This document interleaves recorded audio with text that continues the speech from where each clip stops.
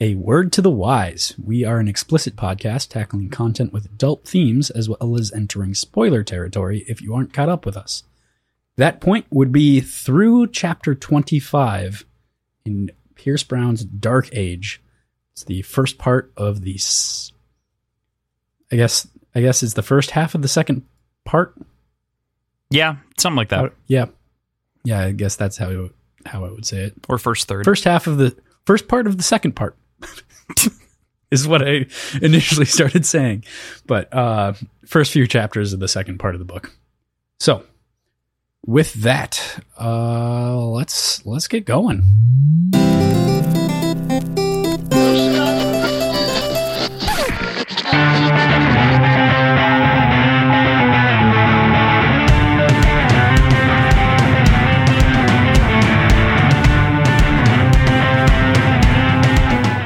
Hey there, this is Cross. And I'm PJ. And we are Words and Whiskey, a podcast for veteran and novice readers alike. We tackle fiction novels and love to talk about what we're drinking.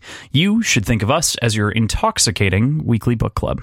This week in the Intoxicating Weekly Book Club, we learned that Daxo Telemanus has the same taste in spaceships as Jeff Bezos. And Virginia likes a nightly bourbon just like we do. Yep, that's true too.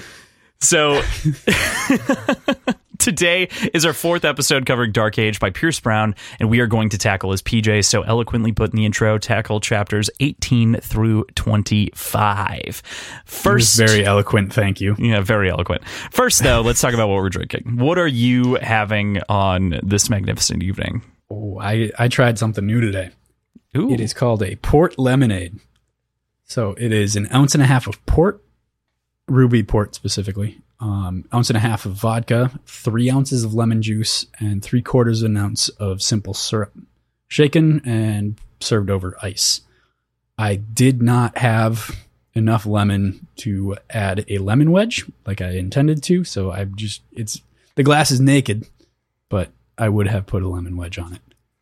You friggin' leave it in glass naked. Who are you? It's really good, man. It sounds ridiculously really tasty. Good. I think I'd go a little bit more simple syrup next time because it's pretty tart. It's delicious. It's really, really tasty. But following that up, I've got Tower Cloud from Equilibrium Brewing Company out of Middletown, New York. It is a Pilsner. It's 5.5%. It drinks almost like an Imperial Pilsner, though. Like, it's not super, super light like a lot of Pilsners are. It's got a little bit of heft to it in the body department. So I don't know. It's delicious. It's really good. So 2 high notes for my drinks tonight. Yeah. Wow. Both those sound delicious. Mm-hmm. What have you got? I went a little bit simple today. I had originally planned to drink something that a couple of friends had brought me on their trip recently, but I decided that I'm going to hold that for next week. I've got a plan that'll require a couple more ingredients in order to pull off what I want to show that off. So tonight, what I'm having is a Tim Ferriss margarita. This is straight out of the 4-Hour Body in terms of what he considers acceptable slow carb drinks, whatever. It's just a really easy, simple thing to have kind of post-workout if you don't want to drink your calories. So all it is, 2 ounces of tequila, 1 ounce lime juice, freshly squeezed, some ice, and I add lime Spindrift to top. Spindrift is just a carbonated water, but they add a little bit of lime to it. So pretty straightforward. It's more like a tequila spritzer, I guess. Yeah. Because there's no sugar. Right. Lime technically is sugar. Okay. A little bit. Yeah, right. It is a very little bit, but yeah. It is missing the simple syrup that would normally go into a margarita. Correct. You definitely can add simple syrup. I just chose not to. And actually, I think that the regular list does include simple syrup. Okay. But I decided against that because I wanted something a little bit more refreshing. And it is delicious. It is refreshing. PJ, if you had to guess, if I'm drinking a weird margarita, what am I following it up with? If you just had to shoot in the dark. Busch Light. Ooh, that wasn't bad. It's like the beach party equivalent of a Busch Light, which Is it like a Corona seltzer or something? it's a White Claw, but it's close. Okay, fair enough. Just a natural lime White Claw to follow that. I just had a bunch left over in the fridge from the weekend, so I was like, you know what? I didn't want to drink. Instead of the Spindrift, I would have put the lime White Claw in there. I considered it for a second. Like, I actually stared at it and I was like, I could do that. And then I was like, that might be a little bit too much. And so I was like, you know what? I'll just drink that as my follow-up. It was that, like, the only other beer that I had in my fridge was an Imperial IPA, like a 9%er that was just going to kick my ass. And I was like, not tonight. Maybe on Thursday. But yeah, so that's what I'm drinking tonight. I had a shot of tequila right before the show. Yeah. Oh, speaking of that, we've got a week of recording ahead of us. Yeah, we do. We've got this episode, which we're doing Monday. We're recording a Patreon show on Wednesday, and then we're recording our normal episode time. We're recording on Thursday. So, yep, Hell Week a little bit. We're calling it a Hell Week of sorts, but it should be really, really great for those of you who are members of our Patreon or are looking to join this month on PJ Symposium. What are we covering? Wrath of Man, the Guy Ritchie film. Yeah, 2021. Most recent Guy Ritchie film? Yep, most recent one. Okay. He released The Gentleman technically in 2019, 2020. It was in December, so kind of hangover between the two. And then Wrath of Man came out in 2021. So Jason Statham kind of heist flick, sort of? I haven't watched it yet. That's what I have to do tomorrow, which is Tuesday, All right. and then we're going to talk about it on Wednesday. So I am also going to watch it again tomorrow. So take notes this time. but that's a little bit different format. We've actually got another buddy joining us, so we'll have a little threesome on air. Mm-hmm. Be a good time. Little threesome action. Jesus. All right. So yeah, that's going to be great. And then obviously we've got our regular episodes coming up, and we have discussed an additional book that we'll be covering, that we've already covered, actually, that we'll be releasing on the Patreon. More on that to come, of course. And with that, I'd like to get into last week's predictions, PJ, but there really isn't one to talk about, except for a very minor one here. Okay. So what happens to Lyria was addressed in a way, and you said... I said we'll see an epilogue for her, but not a POV. So... That's still true. It could be. So we're at the moment. We're gonna hang on to that one, but I wanted to mention it because I wanted to make sure that it was still in the forefront of people's heads where we're at with kind of that prediction. But then the only other one that really has any kind of relevance is what's the structure of the next part, POV, timeline, and location changes. And you said adding point of views, small time jump for Darrow and Lysander, multiple locations / planets. Yes. It is a small time jump from where we were listening, or where we were left off with Darrow and Lysander, but they were not featured in this part of the book. And we did add POVs, and they are on multiple planets. Yeah. I'd like to add just a small clarification to your multiple locations planets comment. When you were doing it in the episode, you specifically said that like the battle would leave Mercury. I did say that. But, I mean... We don't know it didn't. Right. So what I'm going to say is that I'm just going to give you the drink for adding POVs, because I think that's okay, right and well enough and good.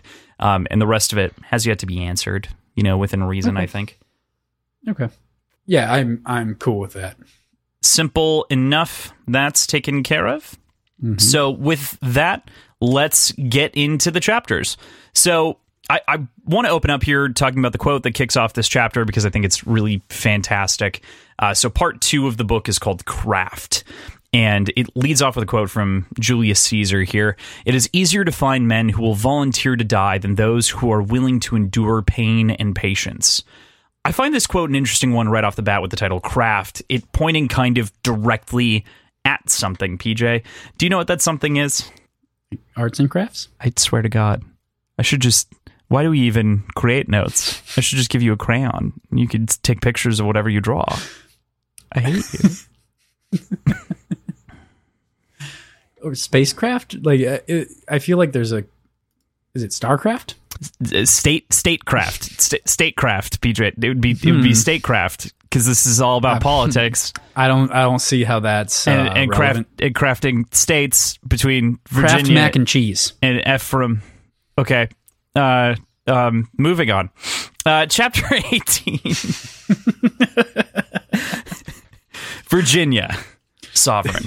And I am so excited that in this book, the first time that I popped it open, and I definitely want to get your feelings, I was so fucking pumped to be all of a sudden in Virginia's heads. My eyes just lit up, and I was like, no fucking way. This is so perfect. What were your initial thoughts? I loved it. I really loved the idea of it. I think that her point of view, especially in this book, being separated from Darrow for the most part, is incredibly important to have, because there's so many decisions that she's going to be making that affect and ripple out through like what Darrow's doing right now on the other side of the galaxy, or not galaxy, other side of the solar system. So having that high level view on what's going on, and above and beyond high level view of the political like machine, the actual leader of it, I think is super, super nice to have. So I'm excited. And it's Virginia, like Horsey Girl. We love Horsey Girl.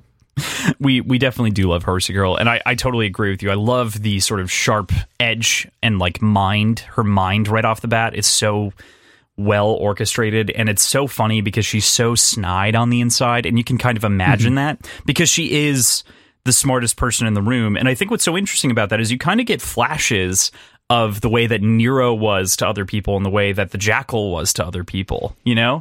Like, and that's actually a part of her inner monologue in a way. I'm not saying she's evil or maniacal, but you can see kind of the family representation there.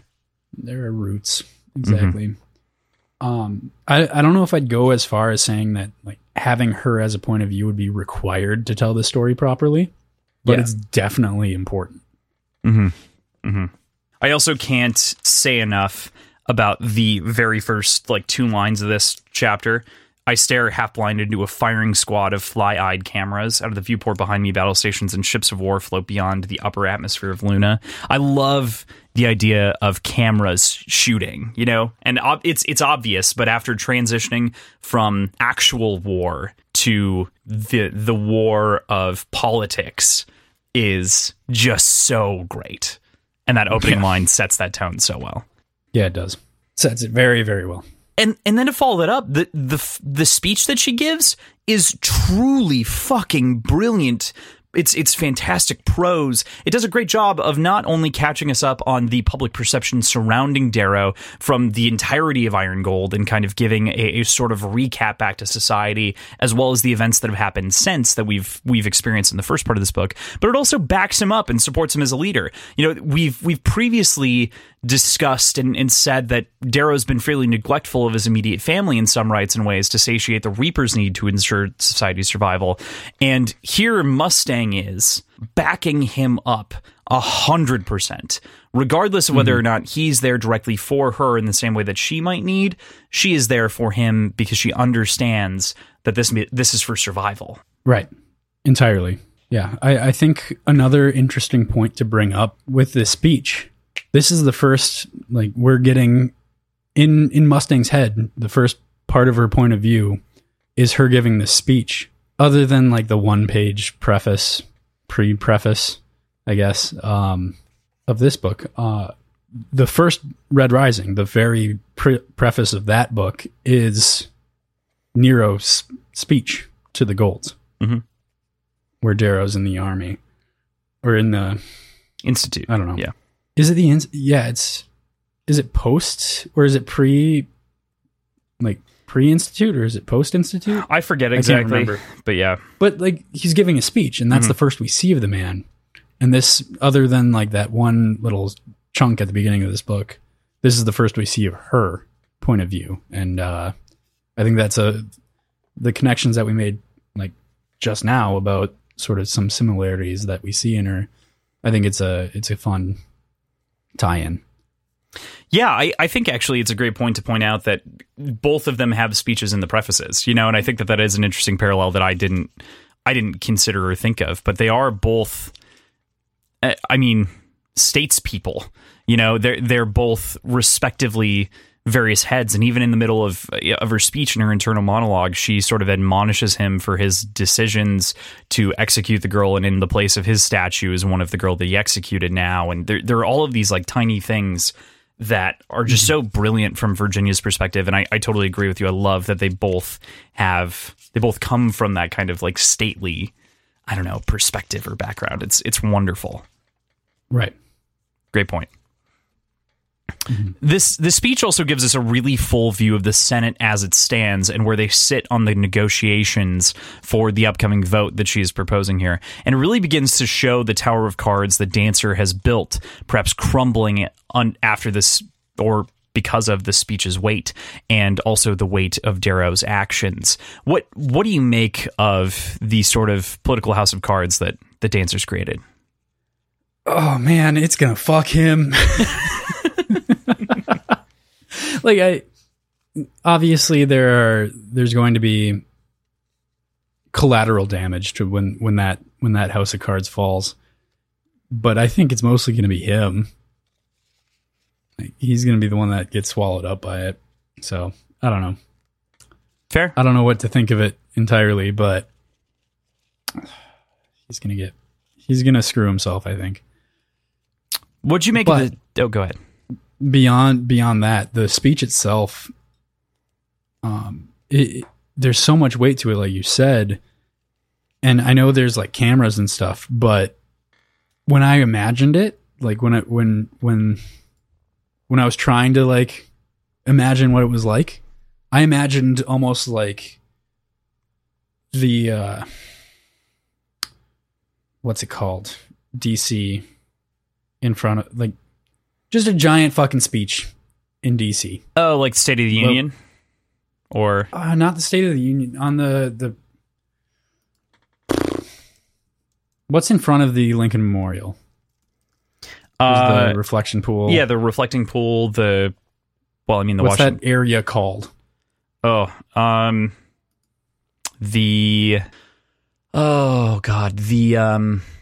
brain wanted to say Palisade, but it's not that. It's it has a specific name, and I know that's what I'm thinking of. But regardless, I'm thinking of a wide open plaza. Is it a shit ton of people? Yeah. No, not the plaza. National Mall, called the National Mall. Yep. Mall. The National Mall. Yep. So I'm thinking of the National Mall filled with people, and her giving this like really, really impassioned speech, and it's just a fucking room, and there's a bunch of cameras, and like the senators, I think. Yeah, and reporters, I think. Like some senators and reporters. Yep. Yeah, and like half of them are like cheering and super, super supportive, and half of them are just like staring. Mm-hmm. You know, I don't know. I feel like that would be anticlimactic for her, even though it was broadcast to tons and tons and tons of people, millions, if not billions. But it's just in a room. Yeah. I think that she says something along the lines shortly after the like I speech is that there's actually 8 billion people watching her at that point. So that's a huge amount of people. But also at the same time, by the time she ends the speech, she goes off and basically says, you know, that like everyone will slowly revert to normal, you know, maybe impassioned temporarily, but the goal here was to leave an indelible mark more on the senators as much as the people. And I think that it's all very cleverly and well positioned from Pierce's part, because it's so it's so easy to like fall and slip back in those habits, and you know take this moment of dire passion and desire and need, and then people just slip back into their daily lives without, you know, taking action to a certain degree. Mm-hmm. Easy to get sucked into that social media feed, you know? Right. Exactly. But I'm totally with you. I think that it's brilliant, and that you would assume that it is in front of this giant crowd atop the mall, and you'd hope that would be kind of the way that this gathering is. But she's literally pounding her fist into the podium. Yeah, right. Like it just feels so grandiose. And it is. I mean, all told, like that's the way that speeches are going to be kind of going forward for, you know. Yeah, that's true. we've kind of already talked a little bit about this, but there's a ton of modern political commentary tucked in here where you can see that Pierce was kind of seething from what I imagine was his opinion of the administration over the time period, and also specifically the bits of the speech that felt very directly inspired by Churchill that we'll get into a little bit more later. It's worth noting, I think, here for the people who don't know, of course, that Pierce did start out as a political consultant manager on campaigns while he was writing before quitting. That, I think, in particular, this little quote here called out to me as well as sort of some of that anguish that he has about modern day politics. We have let our union erode to tribalism. We hoard our wealth. We abandon our votes for violence. We summon tantrums instead of gritting our teeth in common purpose. And I think that like does really great justice not only for the current political climate, but also for what Virginia needs out of the people, the sort of ire against the society that they used to have, as opposed to sort of the decade of conflict that they've had. But, feels like some people at the very least are potentially slipping back into comfort. Right. Or at least stagnation. Yeah. Especially when we get to the silvers and coppers later. But I think your point about him being a political consultant before this, I didn't know that until just now. It makes total fucking sense. Like, yeah, he writes it so well, and his just the politics in general are so specifically well written. It's captivating and realistic at the same time, which seems like it'd be really tough to pull off.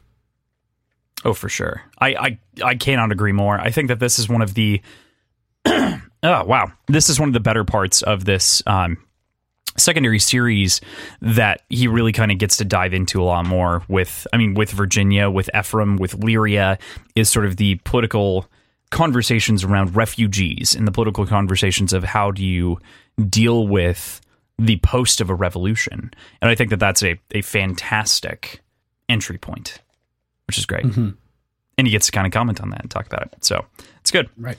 And with that, the railgun blast of the twins of South Pacifica launching supplies across space, we end the chapter. I want to bring up a little thing here about the twins.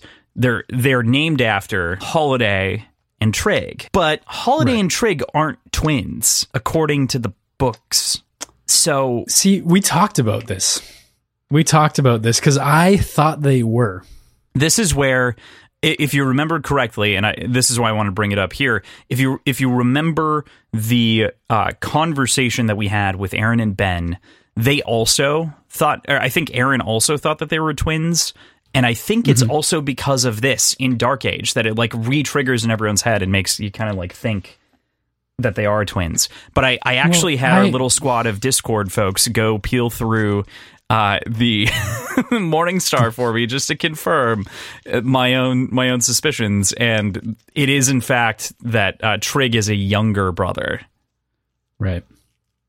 Yeah, I don't know why, because I hadn't read this book at that point, and I remember them being like introduced as twins, and then I don't know, didn't put much thought behind it beyond that. Totally. It's interesting. But I mean, still, they're still siblings, right? Siblings of South Pacifica doesn't quite have the ring of the twins of the South Pacifica as a pair of railguns. So, well, maybe the railguns themselves are the twins and they're named after the siblings. Right.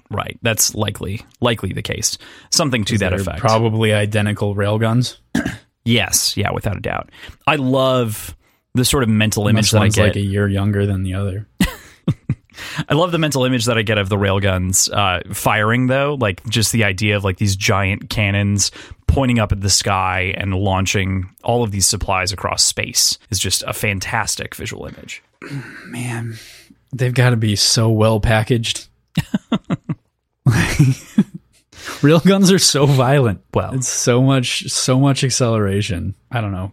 They'd have to be entirely encased. No, man, railgun rounds get very, very hot too. Very, very hot.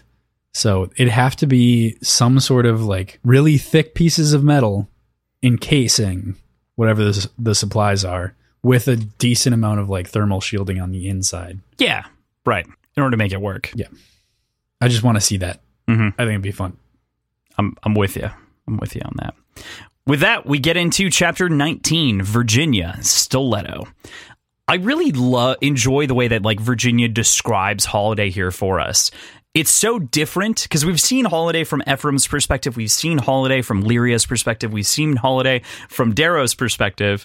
And now we add Virginia to that mix, right? And the description is just a little bit different. And I think that that's such a nice touch on his part to kind of use and think about the way that Virginia would think about people. And for her, she adores Holiday and loves her in a number of ways, but she also thinks of her as an instrument because that's her utility, as a scalpel to get at the heart of what needs to be done. And I love that. Yeah, it's a great way to describe her. Even when she's not acting on Darrow's behalf or really not taking direct orders, her actions and decisions are really, really careful. And I don't know, her reputation and the Howlers' reputation in general they bring weight to whatever scenario they're in, whatever situation they're in. And she wields it like a weapon really, really effectively. Like, think about when she walked into that bar to meet Ephraim early on in Iron Gold. Like, she commanded that room instantly. Mm-hmm. And yes, the wolf cloak had something to do with it, but she's imposing, she's confident, and she does it on purpose. And even without that, like, her reputation precedes her in a number of ways, right? Like, Roan T. Flavinius is the only one, Lysander's little dog, is the only one who is more notable than she is, and then Trig was, as far as Greys go. So those are high marks before she was even a Howler. And you throw all of that together and you get the description from everyone. Lyria not really fully understanding the wolf cloak, but not knowing the rest. Like you said, Ephraim in that scene in the bar, kind of that intimidation that rolls off the shoulder. All of those different moments are just so fantastic as far as building up this sort of, I don't know, mythical warrior. Mm-hmm. Yeah. Even throughout the section, I didn't write this down anywhere, but like the fact that she like uses a finger gun and like snipes at someone at some point, like there's just so many different delicious moments with Holiday that I love.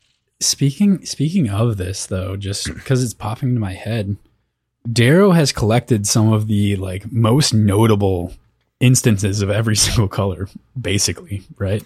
Yeah, pretty much. Not much. every single one, but a lot of them. Yeah, I mean, like no whites. Really, but no whites, not really any super like notorious pinks. Theodora, she is a rose, but it's not like her name brings any necessary weight. Like what's the orange that he's got? Harnassus now. Harnassus or Holiday, or I guess he's like the most famous red at this point. Orion, there's a Orion, ton. The blue, yeah. Callaway as well. Yep, yeah. It feels like he is sort of not creating, but collecting the powerful colors. Yeah, I think that's really interesting that even you use that word, because that was one that was used by Darrow to describe Octavia and how she collected people back in Golden Sun. Yeah. I didn't think about that. But it's apt, and it totally makes sense. And in the same way, I think that Virginia does collect people in the same kind of capacity. And, who'd she learn that from? There's, I think that Virginia likely places a higher value on people than Octavia does, of course, based on her, moral standing. But in a very similar way, kind of seems that way. Right. I love the explanation in the namesake of this chapter as well. Selenius's stiletto. I think that this concept is super important, is largely also the same reason that Darrow's never gone so far as to seize power, as it would kind of be this act of tyranny, and it was the same sort of stiletto that Selenius was walking on. I think this is a nice little thing to track how they're going to pull off the political machinations over kind of the rest of the book, or kind of setting it up to appear as though they've got to walk this very thin line. Mm-hmm. The idea of threading the needle between like two bad outcomes or two like straight up catastrophic outcomes makes for some really, really interesting storytelling. So I'm excited for that sort of idea, I guess. Beyond that, though, I think this is kind of a step up in stakes between like where they're at and Selenius. Because Selenius was like the one that conquered Earth, right? Effectively. Yeah, the society Or is was it mostly beyond- out does in he the go beyond that? stars. So the only planet that he really had to fight against was Earth because the stars were all a part of the society. So, Okay. but your So- point stands, I think.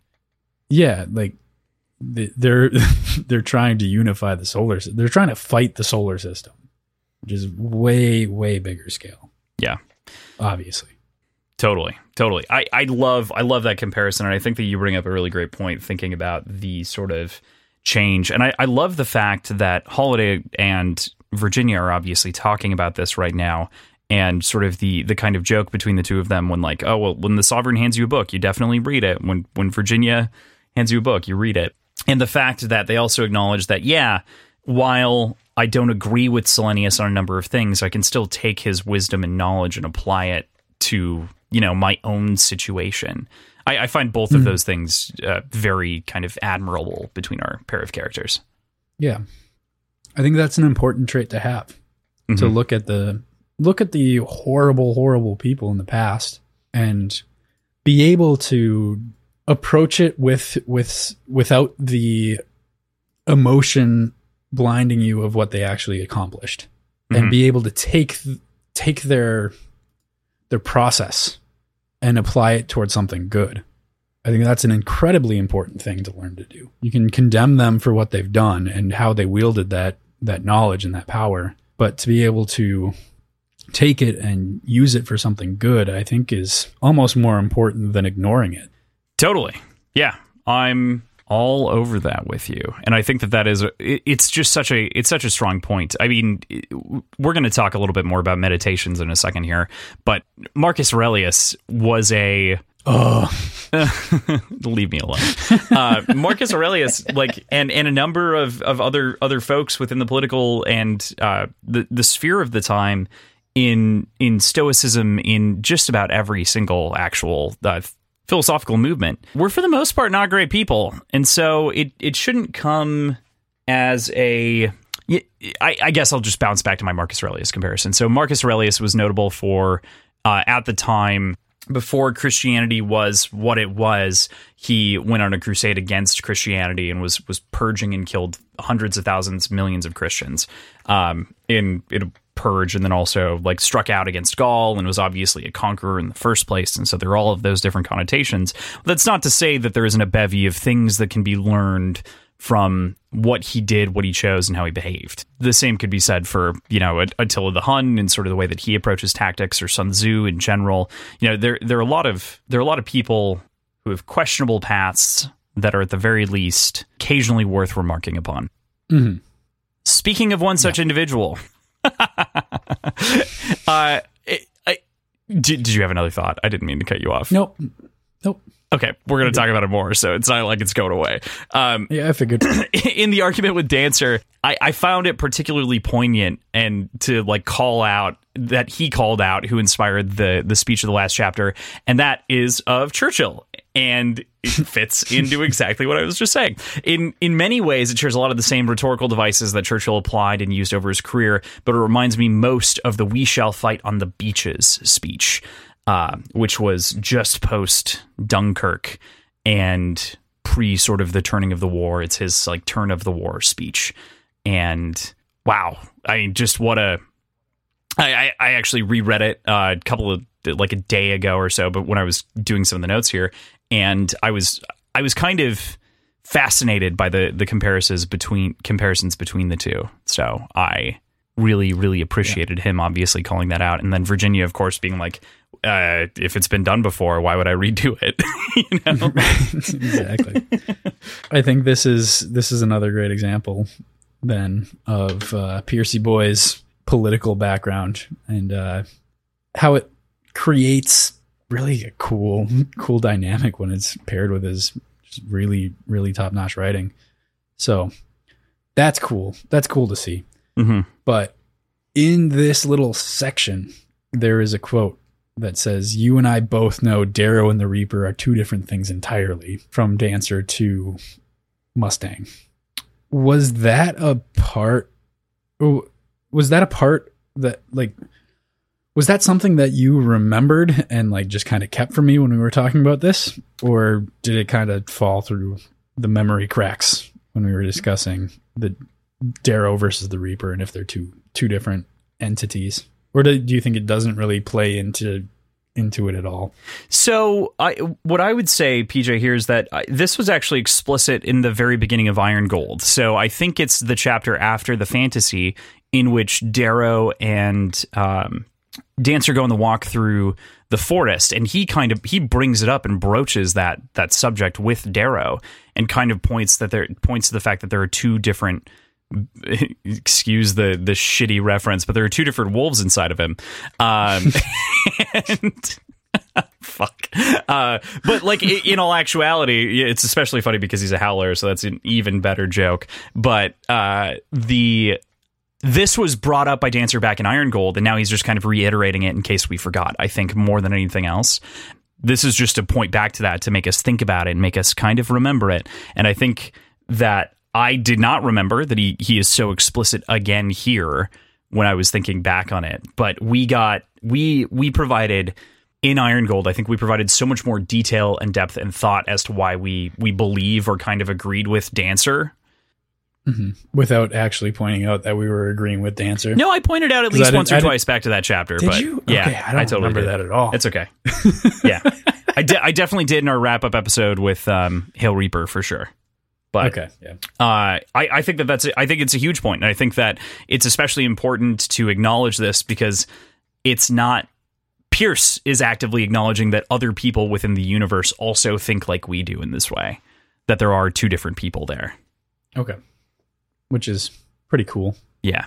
Right. So I think that it's an important thing to kind of point out. And then I think that it's important that we delved even deeper than, kind of the sort of surface level comparison. So, yeah. Mm-hmm. Yeah. Any other thoughts on Churchill? Cool dude. Dude likes cigars. Yeah. He likes cigars. He did. That's, pocket watches.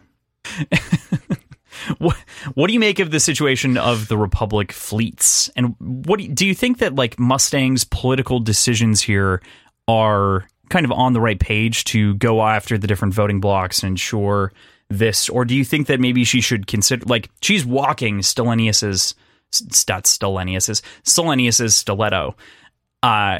Do you think that she's walking in the right part of it? Do you think that she should be seizing more power? What do you think would be the right move? Honestly, I trust her. I trust her entirely. I think she's right when she says that she's the smartest person in the room and in the universe. And you know what? I'm going to go along with whatever she decides because I don't know, man. I don't know.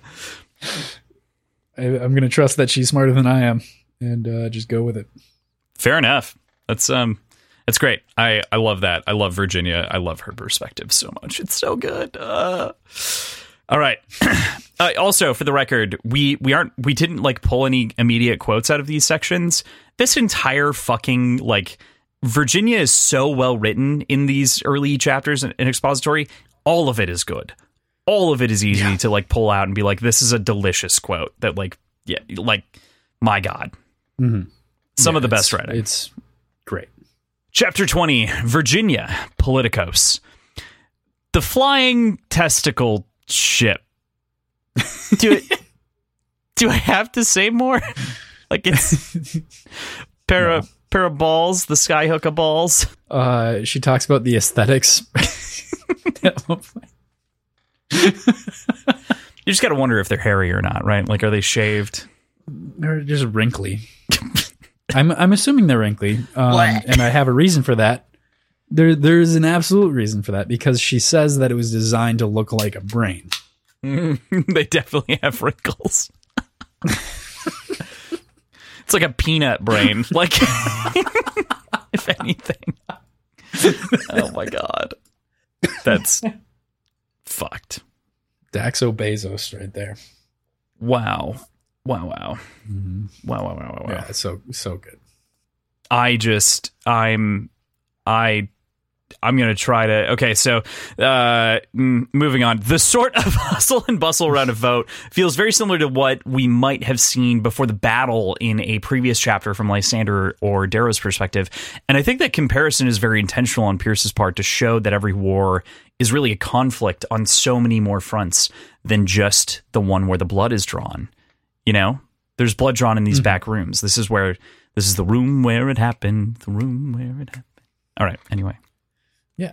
I think that with Mustang's point of view, we get to see this a lot more because she's at the epicenter of everything, but also because she seems to think in such a high level that she can kind of juggle all of it at once and keep it organized. And I'm noticing more and more with this book, every point of view, he's actually kind of editing his voice.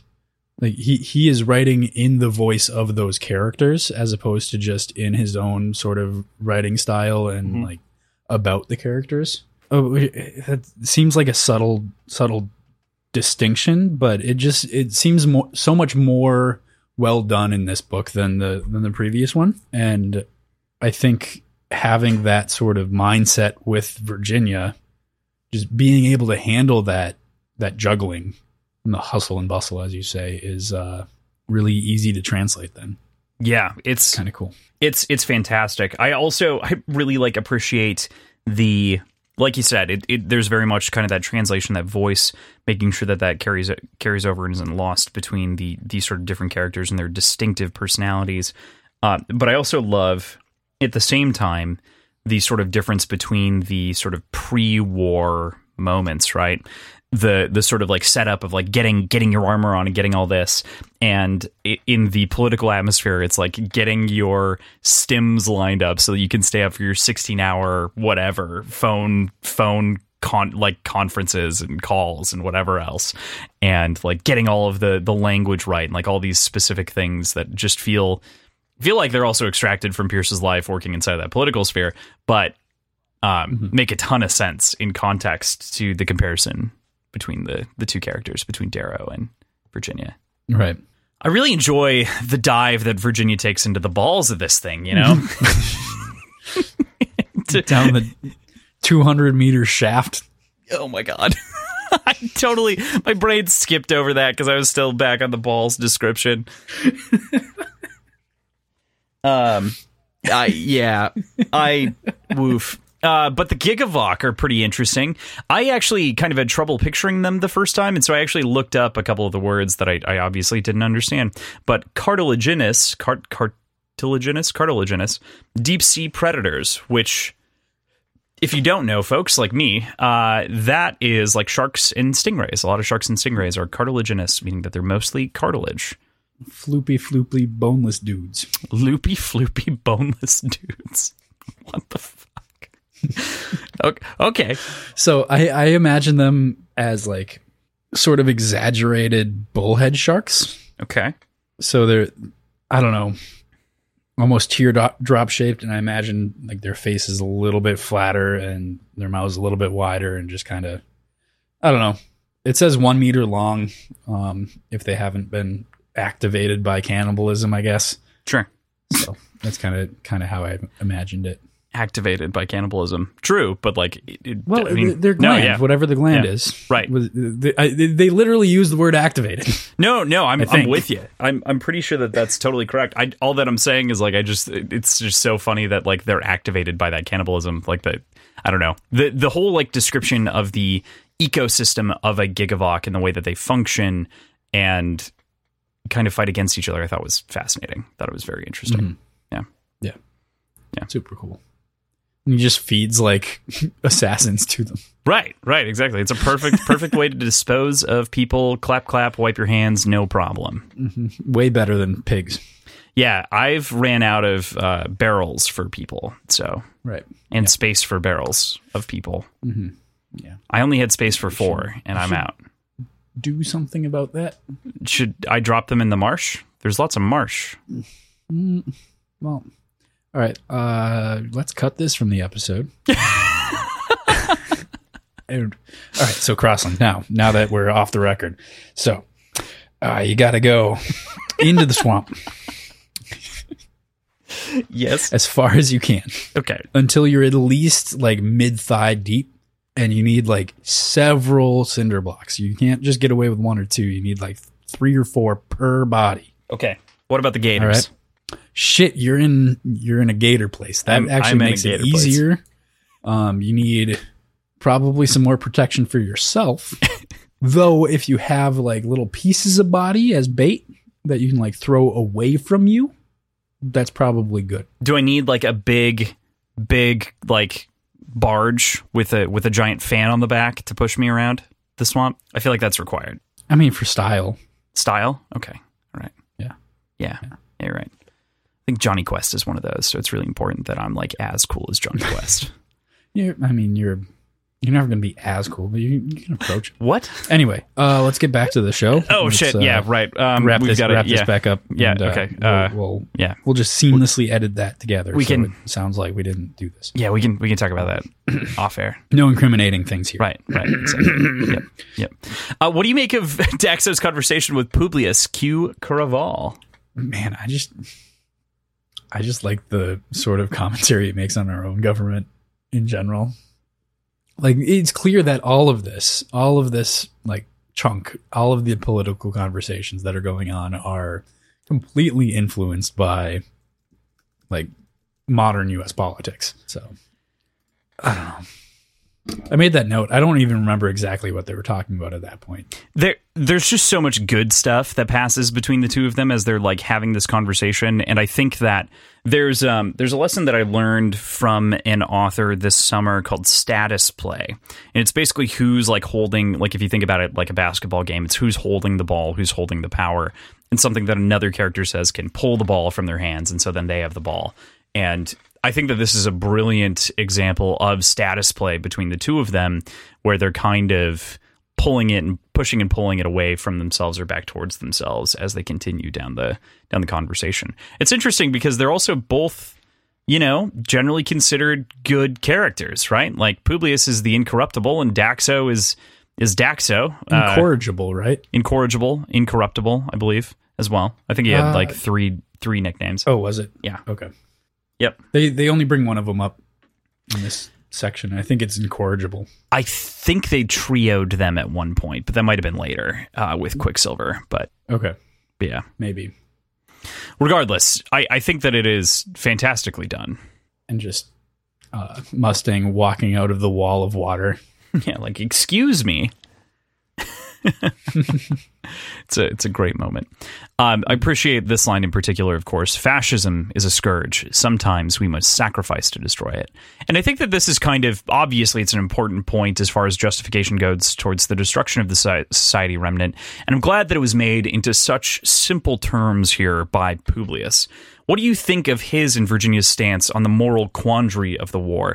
We'd kind of discussed it previously, like, is it the right thing to like be killing all these people, doing it this way? And we really discussed it back in Iron Gold with kind of the murders of a lot of like low colors that maybe, I don't know, previous Darrow might have felt differently about. What do you think? So it seemed like there was a lot of tension in that conversation, clearly. But it also seemed like they were kind of on the same page the entire time. To a certain extent, like they both understand that they're in this position where even if there are significant casualties, it would pale in comparison to the deaths that would be sustained by like not going to these lengths to try to finish the war. I don't know. Like you said, sacrifices need to be made to quash fascism. And those sacrifices are going to be innocent people and millions of them. Yeah, absolutely. And I think I think you're so on the nose there, PJ. That's perfect. I love it. Good work. Good stuff. I don't know if it's that great of a read. I think that's explicitly what he's saying. Well, I know, but like I think that like there's, because he is this incorruptible force, like there's nothing more to read from him. He's direct. He's not playing at anything, Right. There's exactly nothing else to peel back but the honesty. So, yeah. And if the incorruptible is okay with these, not okay with, but is accepting of these casualties and these sacrifices, it kind of goes to show that they're kind of on the right path. Definitely, without a doubt. And that's exactly, I think, how that shakes out for the group of them. And I think that truth be told, I think that Virginia probably tosses it back and forth more and thinks that, than Publius probably does. Like thinking about the sort of casualties and whatnot. Likely because her husband's also the one doing it, but... Yeah, that's true.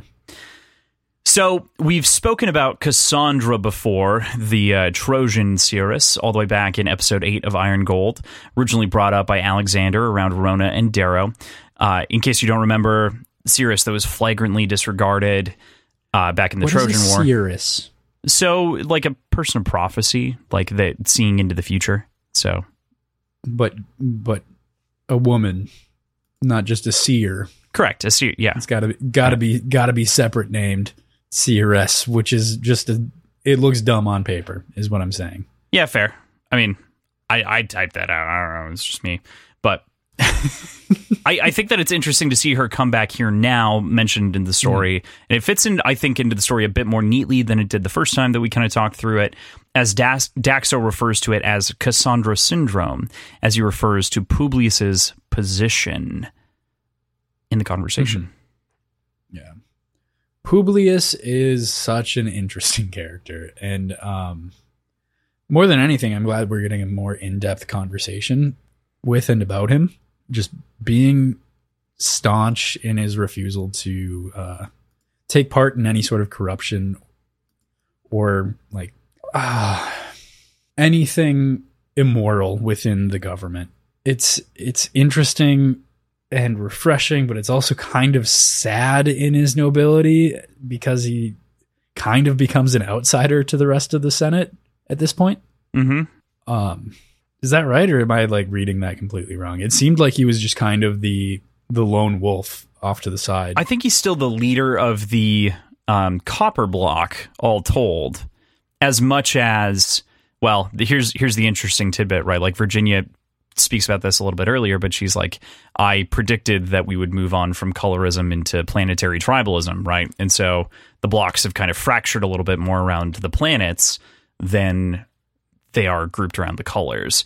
But I think that he still holds a decent grip over the rest of the coppers based on what we're given inside this chapter. So, okay. But they're kind of, I don't want to, like, homeless isn't the right word, but they're more fluid between the blocks, it seems. They're not associated with either of the two major parties, the Optimate or the Vox Populi.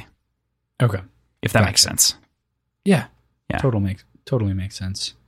But like that's just kind of what I got off of the Cassandra syndrome line, like being sort of an outsider that he's not going to be paid attention to as much and not going to be like heated. I agree with you. I think one of the interesting components here that fits in as well is that they're also trying to court Publius, and so like insulting him is a weird move, right? Like, I mean, not exactly insulting him, but kind of like Daxo talking down to him is an interesting political move, and it feels like one between friends in a way. You know? It does feel like one between friends, and it also feels like Daxo doesn't necessarily know how to do anything but talk down to somebody. That's a fair point.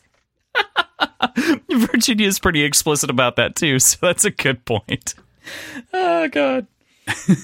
Fair. I also think that fits in here. So I also love the banter that happens after this moment, of course, between Virginia and Daxo, and how Daxo is just such an intellectual prick that he stands above everyone else, despite all of like his other familial traits that are associated with the Telemanus family. Like, he is kind of nice. He's got a lot of the other sort of like warm things going on. Obviously, he's noted, like, he saved Virginia's life as a child, which is a huge deal, despite them not really interacting until that point. Kind of like he's earned Virginia has earned their friendship and is like actually his only friend.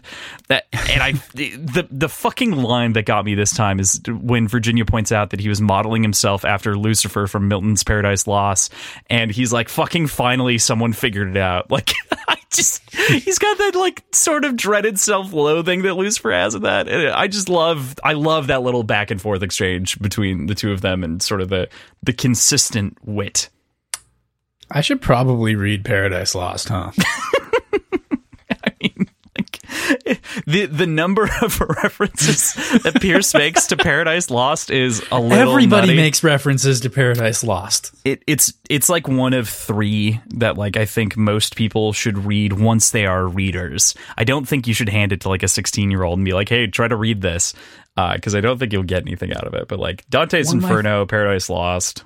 One of my favorite bands has a song about Paradise Lost. Yeah. I still haven't fucking read it. I mean, yeah. Right. You should probably Is read it just called Paradise Lost? Yeah, it's just Paradise I think Lost so. by Milton, Yeah. John Milton. But no, the used song. Oh yeah, I think it's just called Paradise Lost. All that whole record, PJ, is all like almost all the titles of those songs are after classical literature books, like Gotcha. Gravity's Rainbow. God, what the fuck is the other? They're like 4. Obviously, like it opens up with Paradise Lost, a poem by John Milton. I am so. It's the only song I really like on the album. Anyway, Well, leave me alone. It's my favorite album of theirs because it's all fucking literature references. It's weird to aplenty. me. Yeah, It's weird to me that you like it that much, but I guess it makes more sense now. 1984, The Infinite Jest, the Lottery, of course, and Darkness Bleeds. So, I mean, there are a lot of like classical literature references. Basically, what this is just this totally random tangent here, folks. Welcome to Hard Pan. Yeah, welcome to Hard Pan for 4 seconds. The Used, Burt McCracken had a very serious drug problem, and what he did to kind of cut cold turkey, to like cut out of his drug problem, is he replaced it with reading. And so he chews through books and literature like it's nothing now. And that's how he just has chosen to replace that fixation. So he often in the last 5 or 6 years quotes little tiny sections in lyrics. So That makes sense. anyway, that's your little dose of Hard Pan. The Used and Paradise Lost. How do you feel about Virginia and Daxo's relationship, though? Like, Just in general? yeah. What do you think of it? It seems, I don't know.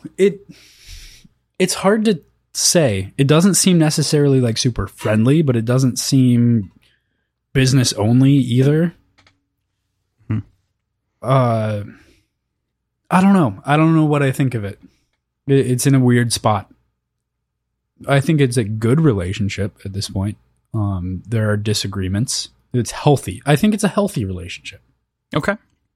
They can push against each other without worrying about the other overreading it or anything like that.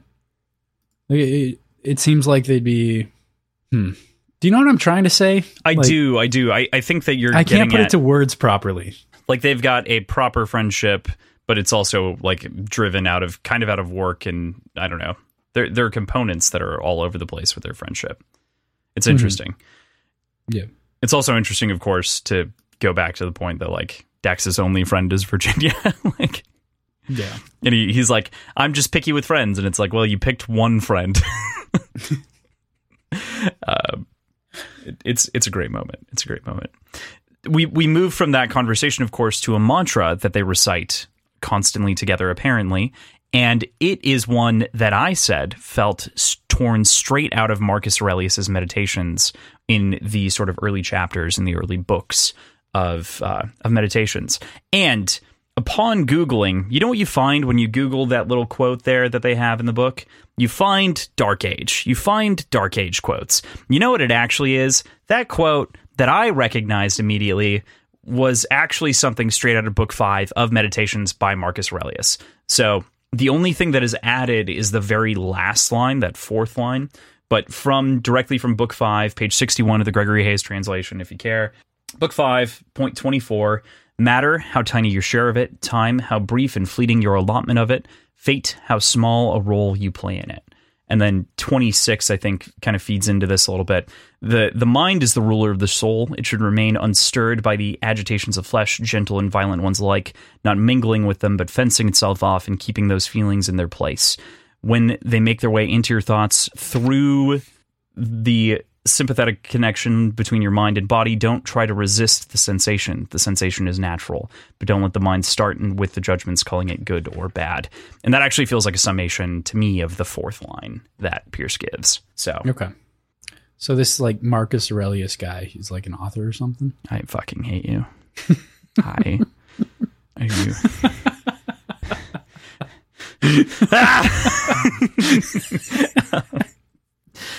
Yeah. It's worth noting. I don't know if I've actually said this on the show before, but the Meditations of Marcus Aurelius were originally just a diary. They were only ever intended to be a diary, and then someone found them, translated them, and published them. So they were never intended to be public. These were all internal moments for him to reflect on his own life and how he wanted to behave and change and act. Worth noting. Gotcha. I think you did mention that at one point.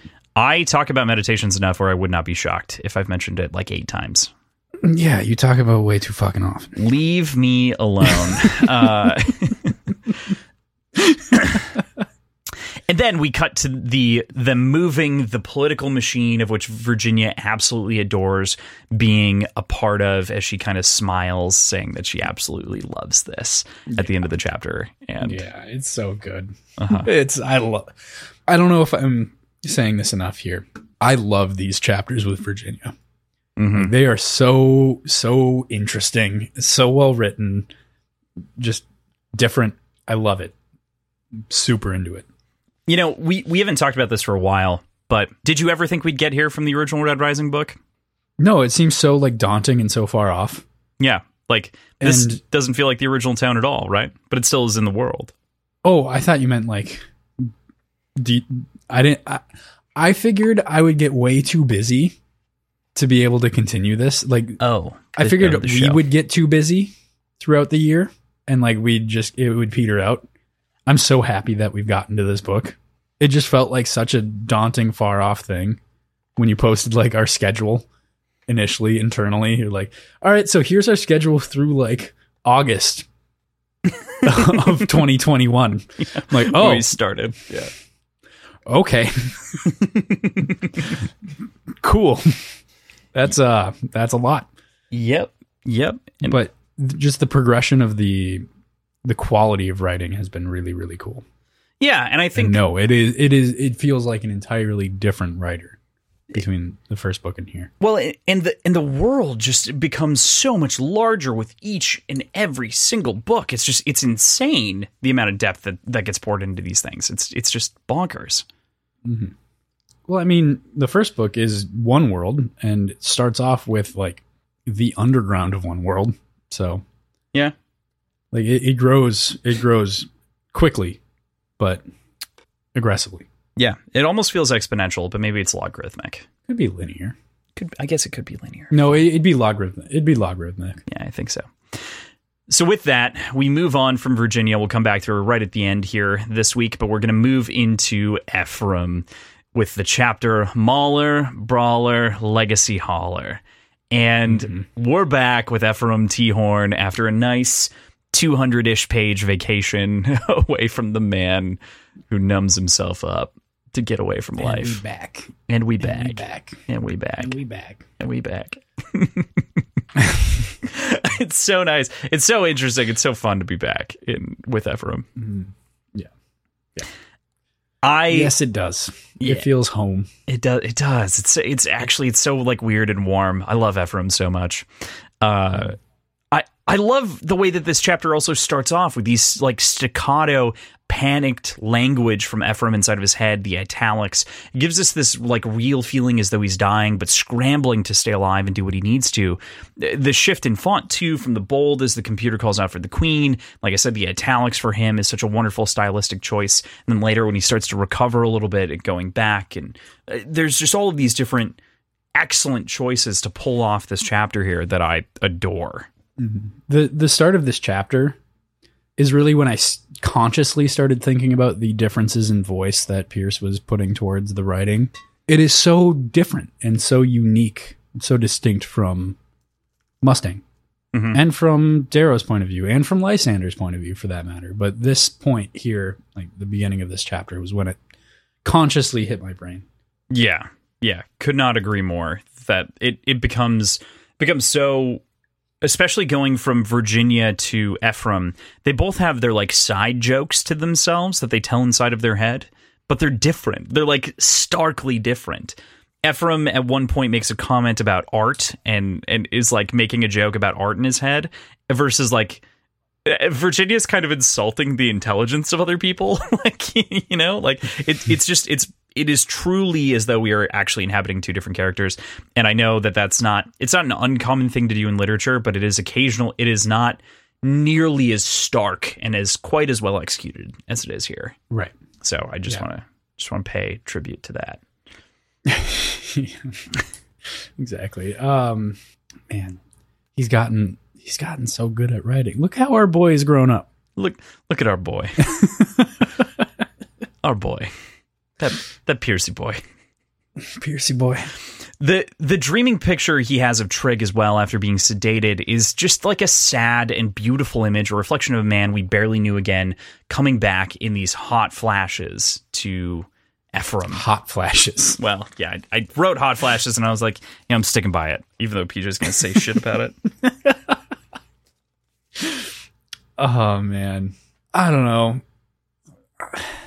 It was a wonderful sight. Mm-hmm. A wonderful sight of Trig. But it was cut short, much like Trig was. Ooh. It's brutal. Both literally and in his life. Did you hear what I said? No. I said it's brutal. I meant to say beautiful, but my brain, it's like it's brutal and beautiful. I don't know. Brutal. Oops. Brutal. Yeah, I want to read just a little bit of it here. I know I didn't have it there originally, but all I want is to float there with him, to smell the salt, to lie in the cradle as the sea rocks us to sleep. The moon pulses in the sky like an atomic dilation, drawing me up into its gravity. No. And like that also is just like such a small thing writing wise, but like removing the spaces from no gives you that kind of panicked feel again, where the tone went calm after the sedation and then all of a sudden rushed and then it cuts to hatchet face. And, you know, I just fuck. Dick, dude, what? I think about like dreaming. I don't dream very often. But sometimes when I have like a particularly nice dream and then I'm waking up, like I definitely have that feeling of like, no, like let me go back to sleep and continue this dream. I've had those. How nice that, by the way, that you have nice dreams whenever you dream. How fun for you. It's not necessarily nice, but they're fun. Well, okay. I very seldomly have good dreams, but that's probably more of a me problem, actually. We just real quickly call up my therapist in the middle of this episode and work this out so we can continue. Yep. But it's me. You know it's me. Like that I'm dreaming about you? Hash this out here. No, the therapist. If I'm in your dreams, PJ? Please don't choose me as a therapist.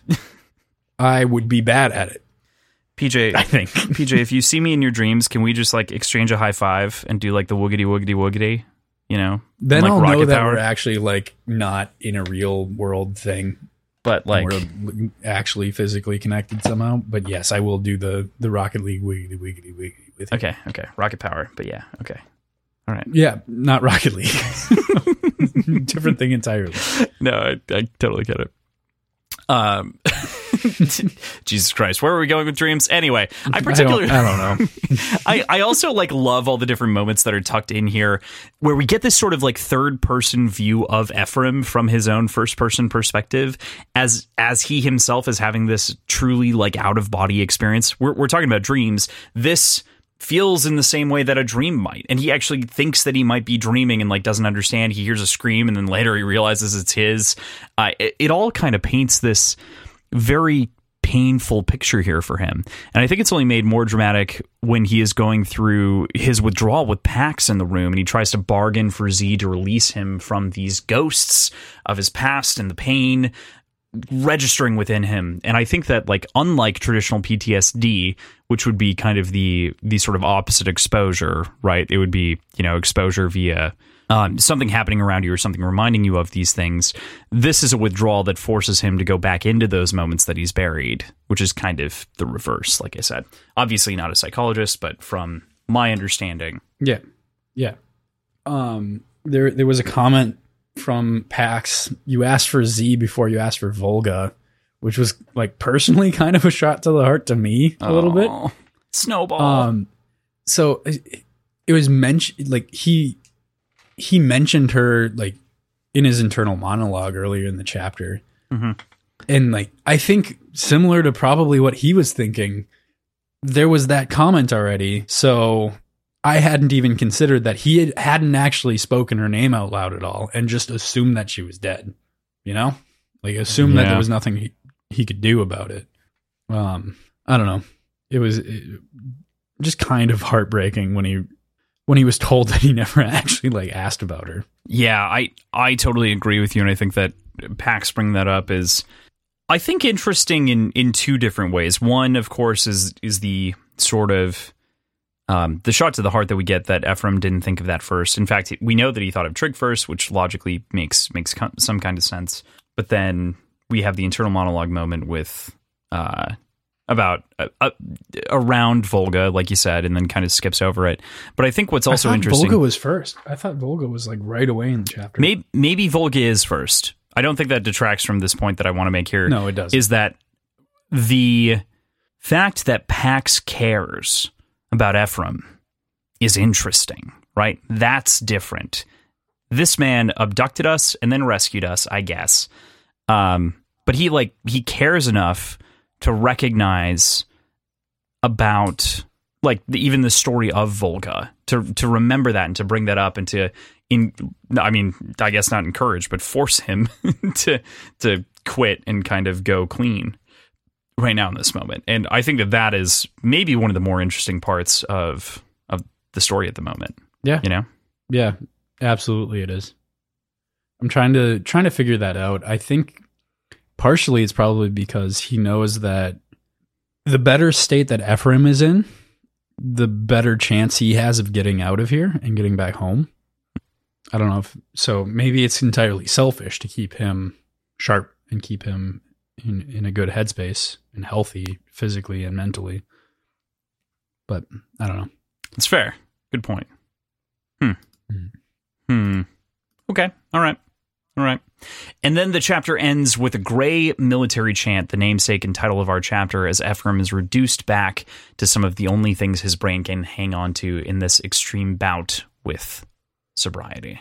Yeah, the chants were pretty interesting. So there's the mention of a crow being obviously obsidians, but there's also the quote, "Smoke that ant." I don't recognize ant as a slang for any specific color or any group of people or anything. Is that something that was mentioned elsewhere? Is that something that we may learn later? Should I know this already? I don't feel like it is. Okay, let's just read the quote here. Chop 'em if they're taller, stomp 'em if they're smaller, mauler, brawler, legacy hauler, smoke that crow, earn this hauler, mauler, brawler, legacy hauler, smoke that ant, pay off your collar, legio, eterna, victress. One more time, you fucking dogs, mauler, brawler, legacy hauler. My assumption would be an ant would probably be like a red or a brown, but okay, that's fair. Smoke that ant, pay off your collar. Yeah. Because it's also smoke that crow, so like... Yeah, right. My assumption would also be that it's a different color. But, you know, the Greys are obviously in charge of enforcing on all of the lower colors, so that kind of would track between Greys and Reds. Maybe it's just ant in general, a low color. Yeah, could be. Especially since so many kind of match up with an ant's color scheme, right, PJ? You would know. Yeah. I mean, there are ants that are gold too, though. Are there pink ants, PJ? Vaguely pink. Interesting. More red than pink. And orange. Chapter 22. Ephraim Unshorn. So Unshorn opens up, and it feels as though the Ephraim that like we know really returns in real force now that he's kind of getting better. His leg is being repaired and is in fact stronger than it was previously. He's got that sarcastic wit about him, and his head is on his shoulders again. But maybe given the forced withdrawal from Zoladone that he went through Pax, he might open up, kind of like he was at the end of Iron Gold. What do you make of kind of the combination of the sort of forced cold turkey component here? What do you make of it all? So the way I'm kind of reading this is that he doesn't really need Zoladone unless he's faced with situations where he's either isolated or has time to think about Trig, or anybody else that he's lost, when he's kind of on task or like has a goal of some sort and is actively doing something, it doesn't seem like he really needs anything and he can kind of control himself. Yeah. It's kind of the vibe I get. Okay. All right. I don't know. I'm interested in it though. That is, I'm just trying to think through here because I think that I kind of agree with you, but I also think that part of the reason that he takes Zolodone is to prevent him from having those feelings in the first place. You know? Yeah, exactly. That's what I'm saying. What I'm saying is the only times he like goes through any sort of withdrawal is when he's in a situation where he's thinking about Trig or thinking about the people that he's lost or is isolated and doesn't want to deal with it. But if he's I think that distracted, he always doesn't want to deal with it, though. I feel like that's my component here is that previously, because it was so accessible to him, he was just taking it all the time, though he didn't have to deal with it, you know? Mm-hmm. So I guess... like right now, he's acting basically normally. Yeah. Kind of snapped out of the withdrawal symptoms that we were sort of talking about because he has something else on his mind. Yeah. Okay. Yeah. That works. Yeah. I mean, I think that there's a lot to unpack here as far as like addiction goes, of course, but absolutely. That's something that we're constantly unpacking with Ephraim's character. So I love the description of the broken Olympia that we have here as well, and the little bit of history that we get about the war that raged for the past decade. I think that this is just kind of a brilliant choice on Pierce's part, by the way, to like pack in sort of the different moments without giving us, you know, full books or explanations, but just like dropping in bits about like the Block War and the Rat War and whatnot. But the Reaper and Sephi fighting against the Minotaur here and the Broken Spires, it all contributes to this like wonderful visage where Ephraim and the kids find themselves. Yeah. There's a quote in that chunk that I found to be like striking. I just really liked this quote of the war moved on, Olympia didn't. I don't know why. That's just, it speaks to me. It's well written. It's beautiful. It's concise, and it conveys the message perfectly. Yeah, totally. I mean, I think that it speaks a lot to also the state of the Bologna estate, because who's going to come back? Like the Bolognas aren't going to come back and repair it. They're all dead except for Julia, and she's on Mercury, Venus, somewhere in space. But yeah. Mm-hmm. Hopefully dead soon. Hopefully dead soon. I have to bring this like little tiny bit up here. It's just really important that we talk about this. But there's a quote here around page 177. Cooking fires twirl from broken buildings, and I don't know if I have to say anything more. You know, the cooking fires of Olympia show that this is going to be the center point for the rest of the story, because we haven't had any other mentions of cooks for the entire book. So doesn't that mean that it's kind of the, you know? This is the important one. I don't know. It feels like some pretty heavy foreshadowing, right? Feels like some pretty heavy cook activity. Cook Zone in Olympia. The Cook Zone. The Cook Zone. Welcome to the Cook Zone. Bum, bum, bum. Thunderdome music plays. Yes. So we're introduced to a shaman of whom we'll get to know a little bit later. We can refer to him as Osgard, of course, but as well as more of the Obsidian religion. I hear that that I think is very interesting. That of like the reading of bones, as well as of the Skuggy, the elite warrior women of the Obsidian caste. All shortly before Ephraim leaps out of a window, absolutely terrified of the namesake of the chapter, Valdir the Unshorn, the concubine to the queen, of whom we later know as Queen Sephi. Did you have any particular favorite reveals in the sort of casual reflection on the history of the Obsidian here, or of Valdir, or of just kind of everything? There's just this is such a well executed like info dump in a lot of ways. I love it. Yeah, all of it was super, super interesting. Like, I want more lore. I want more lore on the Obsidian specifically. But the torque rings, is it torque? Is that the right way to pronounce it? I think it's torque. Yep. Torque rings, melted down gold sigils that like or what they're constructed of, and the fact that they just don't bother with it, like grays from Ephraim's perspective, obviously. Like, they just don't fucking bother like melting down their sigils. It's just the golds. I don't know. It's kind of hardcore. It's pretty cool. Like making rings out of the people that you're defeating. Oh yeah. I don't know why I like that idea so much. And just the idea of some 7-fingered person with like 3 or 4 rings on each finger, just like, I don't know. I'm just imagining things, I guess.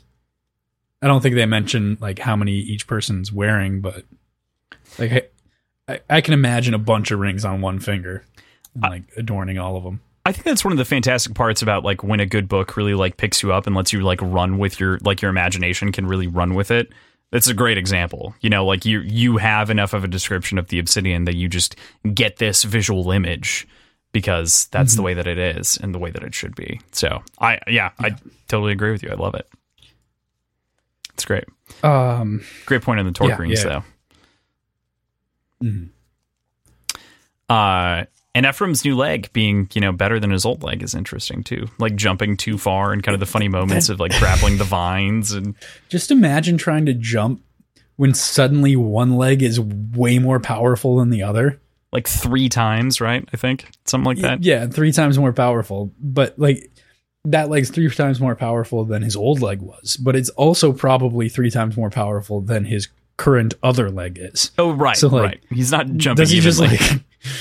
just like spindle off when he's trying to jump? Spins, yeah, just in the air. It's like, what the fuck? Totally.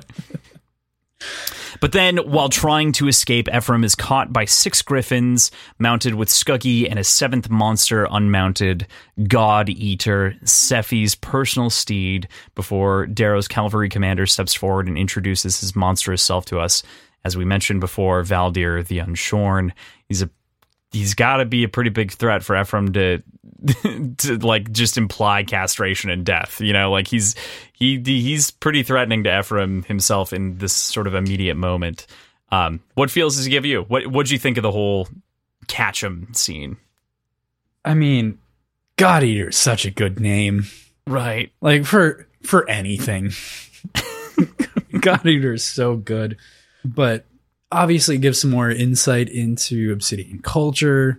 Like we mentioned in the previous question, like we're just getting a whole lot of lore on Obsidians, which is sweet. I'm excited to get to know this lovely fellow even more. Based on how he speaks, though, I'm kind of surprised his voice isn't in bold like Ragnar's was, you know? Interesting. Sure. Like it seems like he's got a big, deep, booming voice. I don't know why. I'm also imagining him as, is it Brick? I think his name is Brick in the first Borderlands game. Yeah, the big dude. Yeah, the giant dude. That's who I am imagining for some reason. Just absolute tank of a person. Fair. And I don't know if that's the case because a lot of the Obsidians are long, spindly dudes. You know? Yeah, that's interesting. I think that most of them are described standard, but Freyhild, of course, is the one that's kind of described differently as sort of a lithe creature. Toothless was like just long and spaghetti-limbed. Tongueless, not toothless. I love Toothless. He's so cute. But yeah, no, totally. You're right. Is Toothless like somebody? He's a dragon from How to Train Your Dragon. Oh. He's the dragon, the black one. The cute black dragon. I've never seen that movie. What? Oh, that's sad. It's actually such a good movie. I'm going to get so much shit for this, but I love that movie.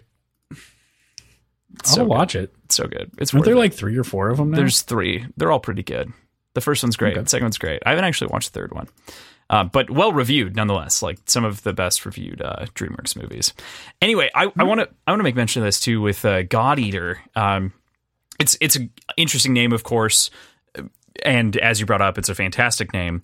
But I find it intriguing, of course, because the Obsidians are the ones who kind of shorn off the chains and then like went and fought back against the Golds, and so God Eater feels like it almost could be Gold Eater, you know, because it was clearly killing their gods. Like Ragnar called Darrow Godchild when he first met him. Yeah, talking through the radio or whatever. Oh yeah, definitely. But I just wanted to bring that up because I feel like that's an easy to miss, like, small detail. But yeah, with that we move into chapter 23, Ephraim, Queen. I love the little introduction and nuggets of wisdom we get from Osgard right off the bat. He just has this, like, little comment that I love that he makes about gifts. Only a fool gives a gift when the first gift is valued so little. And there's just so many, like, different moments with him. He's great. Yeah. I just like that he's sitting on a headless statue munching on some walnuts the whole time. In the first section, he's referred to as a sofa. Like, he thought that he was a sofa. That's another moment of, like, Ephraim's humor where you're like, Jesus Christ, dude. Like, fuck. Yeah. Right off the bat, I like this character, so I'm excited to see where he goes. Cool. Yeah, he's fun so far. So we move on from that to the children fighting and training amongst the Obsidians, and I think that it's a wonderful scene divided between the two children and narrated and described by Osgard and sort of their status in the world. It's especially interesting when it moves from the violence of Victra, or girl, as she's referred to the careful control of Pax, or boy, and the more dangerous of the two, according to the shaman. I love the way that, like, Pax backs up and dispatches them with his eyes closed, so simply with a staff, you know, making a short mockery after losing the conventional contest by stepping out of the arena, and, like, puts a shard in the dude's neck 2 millimeters away from an artery, and there's just this... The carotid. Like, yeah. It's gonna fucking kill him. He's making a mockery of this whole thing, and it reminds me of, like, a certain Red Gold that, like, we might know a thing about or two. Like, it kind of feels... Who would that be? I don't know. Weird. Dude's a little dangerous. Strange. Weird. Strange. Yeah. What'd you make of the trading scene? Man, it was delicious. I think it was a really interesting dichotomy, I guess, where a comparison between sort of what they're used to training and the more like they're training for actual combat and, like, what things will be like, and this is more of a game. There are rules, and break a rule and you lose the game. I think that's where that sort of I don't want to call it disrespect from Pax necessarily, but just kind of flagrant disregard for what's been happening in this game that he's joined. So steps out, but still, like, goes for the throat, literally. And like, it doesn't seem like that would be something that they would do, you know, in their training at home. He and Electra. Yeah, no, I totally agree with you. I think that it's definitely connected with Sephi, and the way that he kind of, like, talks down to her a little bit is just so reminiscent of Virginia. In a lot of ways, after we just got to, like, go sit through her character, right? Like, it feels very much like just like that. But I'm more saying, like, they did a lot of, like, sword training and fight training, right? And I'm guessing they didn't have, like, the fight's over if you step out of the ring, kind of. Oh no, not at all. Right. That's where I'm coming at. More of a surrender, you know. Like, that's at the very least the picture that we got in Iron Gold, right, of sort of the duel between Electra and Pax was one of, you know, sort of surrender. It also makes you, like, revisit that duel in your head and go, like, did Pax choose to lose? Ooh, interesting. Huh? You know, maybe he didn't want to show off. I don't know about that. I don't know. I don't know about that. I'd have to go back and read it again. Yeah, right. It's interesting when you start to get to these parts, but yeah, just want to bring that up. So I love, like, after we move on from the kids, of course, and sort of the speech that Pax gives, which is absolutely fantastic. The way that he derides Sephi just like fucking Virginia would, like, it's literally perfect. It's just like, oh, you are your mom's child for sure. I love like all the other Nagal that's exchanged with Sephi from Ephraim, and before getting to like a couple of the things that we might have missed, like namely the fact that like Ephraim's heart stopped 3 times over the course of the time from the crash until now. But she brings him up. She brings up something like really important here that I can't skip over, despite my predilection to do so because it's a difficult topic. Talk about addiction and whatnot, but she speaks directly to Ephraim about his addiction to Zolodone and the choice to face and bear that numbness. And she replies with the sort of classic line, like, life is meant to be felt, else why live? Valleys make mountains. And what did you kind of make of all of the various components from Sephi? I thought it was... I keep using the word interesting, but I thought it was interesting that there was such a distinction in her mind between the different drugs that were brought up and what was acceptable and what wasn't. There was a certain amount of consistency to it, though. Like anything that suppressed normal feelings was condemned, and anything that seemed to enhance feelings was accepted, at least. Mm-hmm. But it sort of made me think: what do you think she would think of alcohol in general? Yeah, that's interesting. I feel like the read on alcohol, I feel like they drank previously in the other books, so she's probably okay with it. Them. I'm pretty sure at Victra and Severa's wedding. That might have been more of a cultural thing, though. Like, yeah. Oh, totally. I'm not. There are toasts and there are things happening at this wedding, and we're not doing anything, so this is a responsible time to drink. Yeah. Again, not dissuading from your opinion. I was trying to remember times where she may have come into contact with that or had an opinion, which is also interesting because obviously Volga drinks. We know that Volga drinks from the previous book as well, so it's not as though. That's a good point. It's not as though it's entirely frowned upon, but she is the queen, right? So she's got a little bit more command. I'm working this out loud, so. Yeah, but there's the berserkers, right, that were indoctrinated in this like rage drug, essentially. Yep.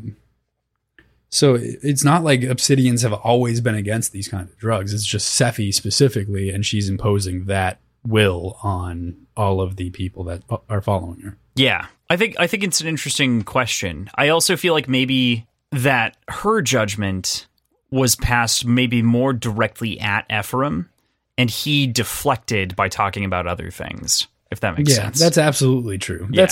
What else would he do?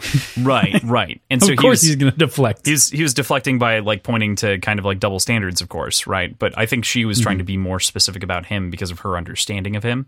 So that, I don't know if there's any way to like uniformly read that. I just think it's an interesting kind of conversation, especially like you said, how would she react to alcohol? How would she react to other things? What's the sort of consistent rule set? And like you said, I think it kind of does fall in line with, mood boosters versus depressants or numbers, num-nums. Right. Num-nums. Num-nums. I don't think you should call them num-nums. I think the Surgeon Advil. General will get on your ass about advertising to children. I can't call Advil num-nums. We have a disclaimer on the front side of the podcast. It's fine. Yeah. No. All right. Advil is now num-nums. Thanks. That's our meme for the week. Not our meme. Instagram will actually suspend our account forever. So with that, again, with that, we'll move on and talk about Xenophon. I think that Xenophon is kind of an interesting introduction here, right? They're a very interesting character, I think, and one that feels very distant and kind of foreign at the moment. We get a couple more moments with them, but did you have any immediate thoughts on them as of yet? Nothing super strong, but I'm intrigued. Mm-hmm. I don't know. I'm excited to learn more, but like I feel like we really didn't. Yeah, I think that what's interesting is sort of the description of their age, right? Like they could be 30 or 80, like what? Yeah. What do you mean? And they've all got like baby faces and definitely interesting. Yeah. Baby faces, as in literal baby faces, like the Fear Knight? Just like the Fear Knight. No, hopefully. Masks? Hopefully not like the Fear Knight. I hope not. Oh, fearsome. But weirdly, I kind of hope so. That'd be interesting. Could make it interesting. What do you make of Sephi's decision here to form the All Tribe and separate from the Republic? I know this is a massive question, but what do you make of this whole movement of the Obsidians and the sort of the geopolitical change? I felt like it was inevitable. Yeah, you actually called this out like back in fucking Morningstar, dude. Yeah, I did. You did. You're like, I absolutely believed this was going to happen the entire time. I think there was this rift between Darrow and Sephi starting in Morningstar, and like it just got worse with the Republic. And on top of everything else, with the bulk of the Obsidian, the Republic really couldn't stop them. They couldn't do anything about it if they were to do this. So I think it was inevitable. I think it was inevitable. I think it makes total sense. And I think she's really, truly doing what's best for her people. And that's not necessarily what's best for the rest of the people, but her priority is her people. So I can't necessarily fault her for doing it either. Yeah, totally. I couldn't agree with you more. I think that it logically makes sense for Sephi to have made this move, especially when she compares the sort of deaths of the society to the deaths of the Republic, and like looks at it factually and sort of the repression that they've been through no matter what, and oppression that they've been through no matter what. I think what's interesting is that Ephraim kind of points out that, like, what are you going to do? Are you going to fight against them? And it's like, no, we'll just form a sovereign nation, basically, like, don't encroach. And yeah. I think that that's a good call, all told. Would be interesting is if they start recruiting large groups of other colors to join them. That could be interesting. Yeah. Do you think they would? I think they could. I think they're so self-sufficient because that's the way that they've always been. They are. You know, that's like true. On the polls, it's always just been them. Unlike a lot of the other colors who depend on other colors. Mm-hmm. Obsidians are more self-sufficient. Yeah, that's true. Yeah. I could see them because they're self-sufficient on the poles of the countries, but they're not necessarily technologically advanced there. Yeah. And now that they've been living within normal society, it might be nice for them to recruit a bunch of reds to mine for them and a bunch of oranges to build things for them, and recruit the other colors to come join them, not necessarily to repay. I don't know. She makes a comment just to your point a little bit, and to kind of give you a little bit of something here. She makes a comment about the other colors having taught them things, and so they've grown. You know, they can fix the machines, they can do other things, but the Scuggy don't have the skills that he has. They don't have the skill of a crew. They don't have the skill of state manipulation that they need. And so it's kind of like the final tool in the tool belt in some ways. This is sort of her pitch to Ephraim, you know? Right. So It feels like they could, but I see your point. They could also recruit colors, you know? But that's a good point. They don't really need to. They don't need to, but I think it would probably be helpful, to your point. Mm-hmm. I love Sephi's note on language here as well, and what Nagal doesn't have in it, and that is the word that she loves the most in common, practicality. And this is something that we know Ephraim has for sure, that Ephraim is. He has always been a practical man this whole time. And with that, Ephraim's goal comes into the clearing. He's going to train the Scuggy, the elite assassins, what he knows about leading a crew and political, manipulation, breaking into places, and all the fun shit that Ephraim knows how to do. Yeah. I'm like morbidly excited to see what he's able to do with them. Yeah. More directly, though, I'm impressed with Sephi's plan. And the fact that she knows that F's position is one that's, first of all, fucked. Like, he is in a fucked position. Yeah. And she is so confident that, like, she's cunning and confident and ruthless, and so much so that she's willing to just let him go free if he wants to. Mm-hmm. Like, what are you going to fucking do? You're going to get chased down. You're going to die. Someone's going to kill you. Yeah. So, like, her being that on top of it, and that level of understanding of Ephraim's position, to not even like threaten him with imprisonment or anything else, just say like, yeah, you can go free, whatever. Like, won't help you and you'll die, or you can train these guys. It'll be fun. Do it. I don't know. I think it was incredibly, incredibly intelligent on Sephi's part. Yeah, it's a brilliant play, and it really shows her truly as, they say, and this is kind of addressed a little bit in previous books, but quiet is a dual word in Nagal, right? It is both silent and quiet in the conventional way, but it is also wise. And this is really kind of the sort of flex of the other side of that name. Mm-hmm.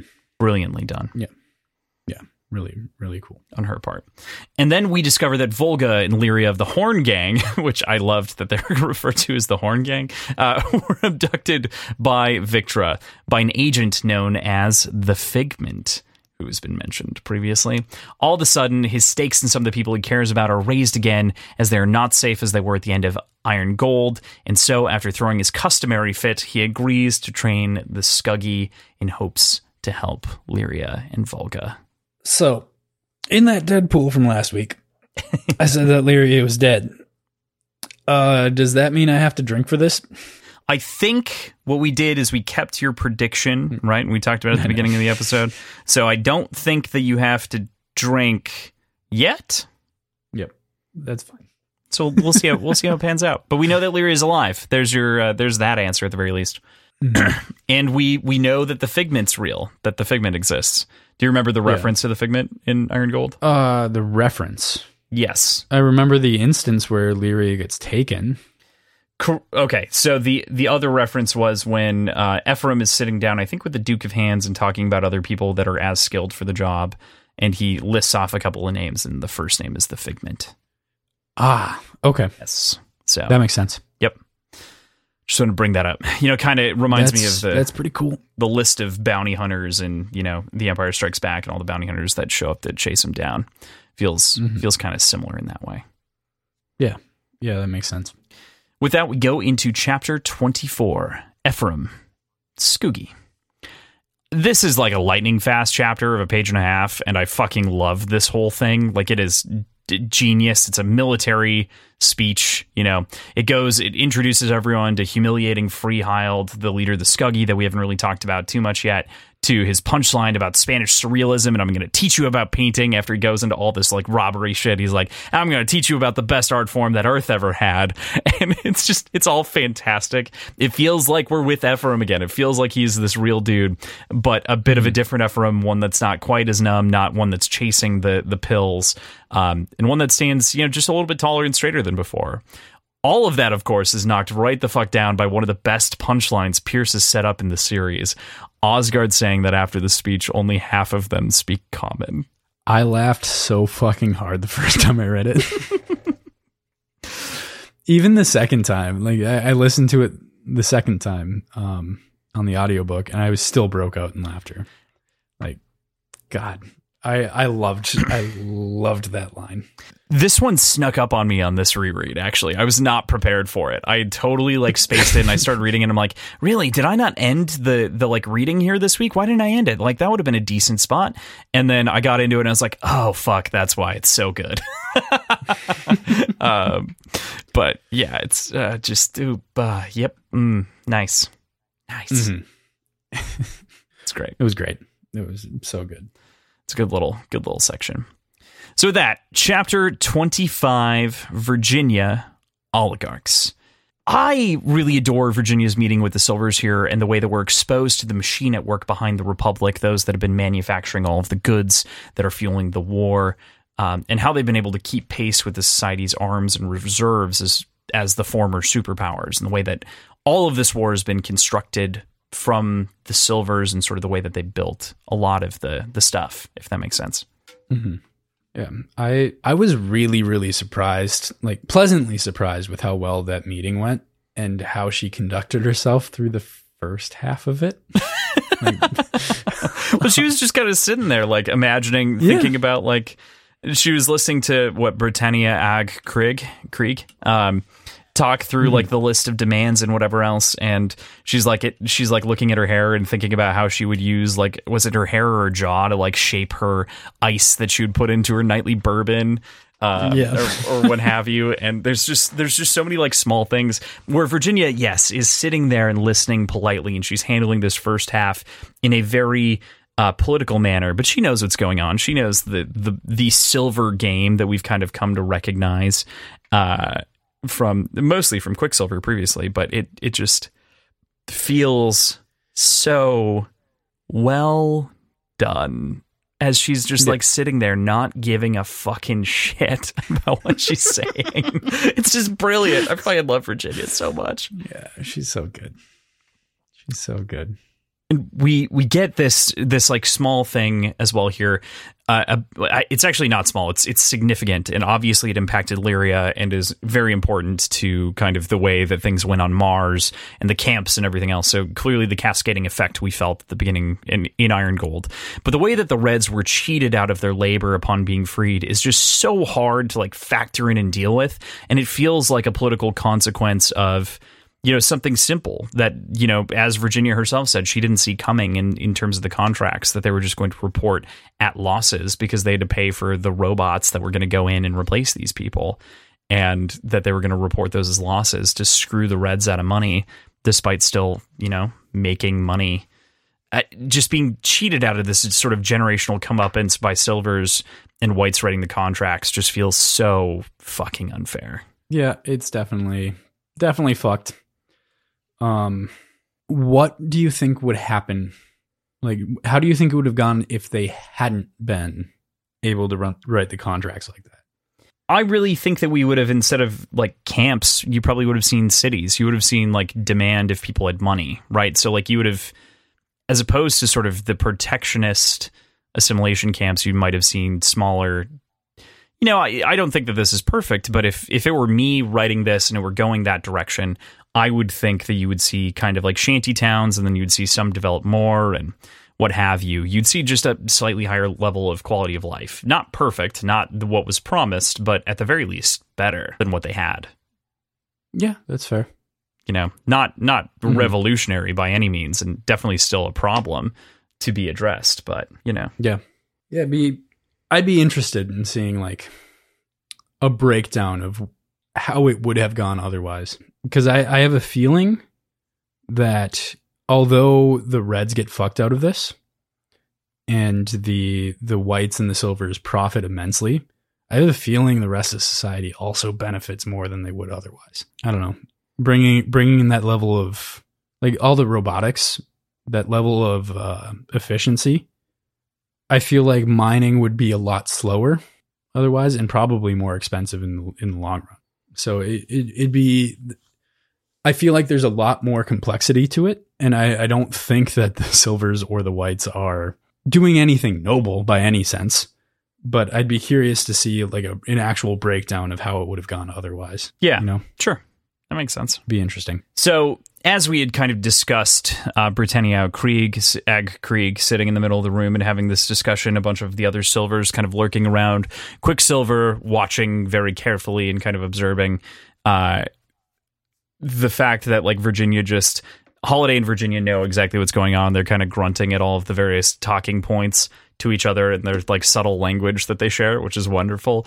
And she just gestures, and you know, while Virginia eats this apple, which by the way, so there's a little bit of a motif, and it's, you know, a food motif, but not a cook motif or a cooking motif.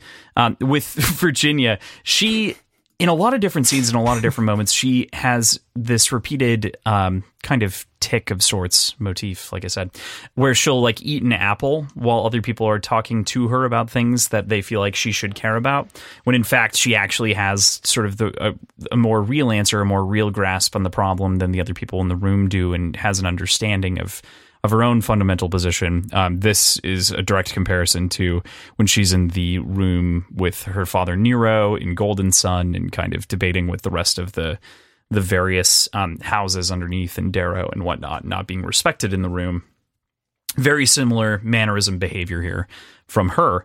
But I also love kind of the secret language that she has with Holiday, with like the grunts and everything, and then like indicates to take the gun from her hand. And it's an anti-tank gun, by the way, that like Holiday is just hanging on to.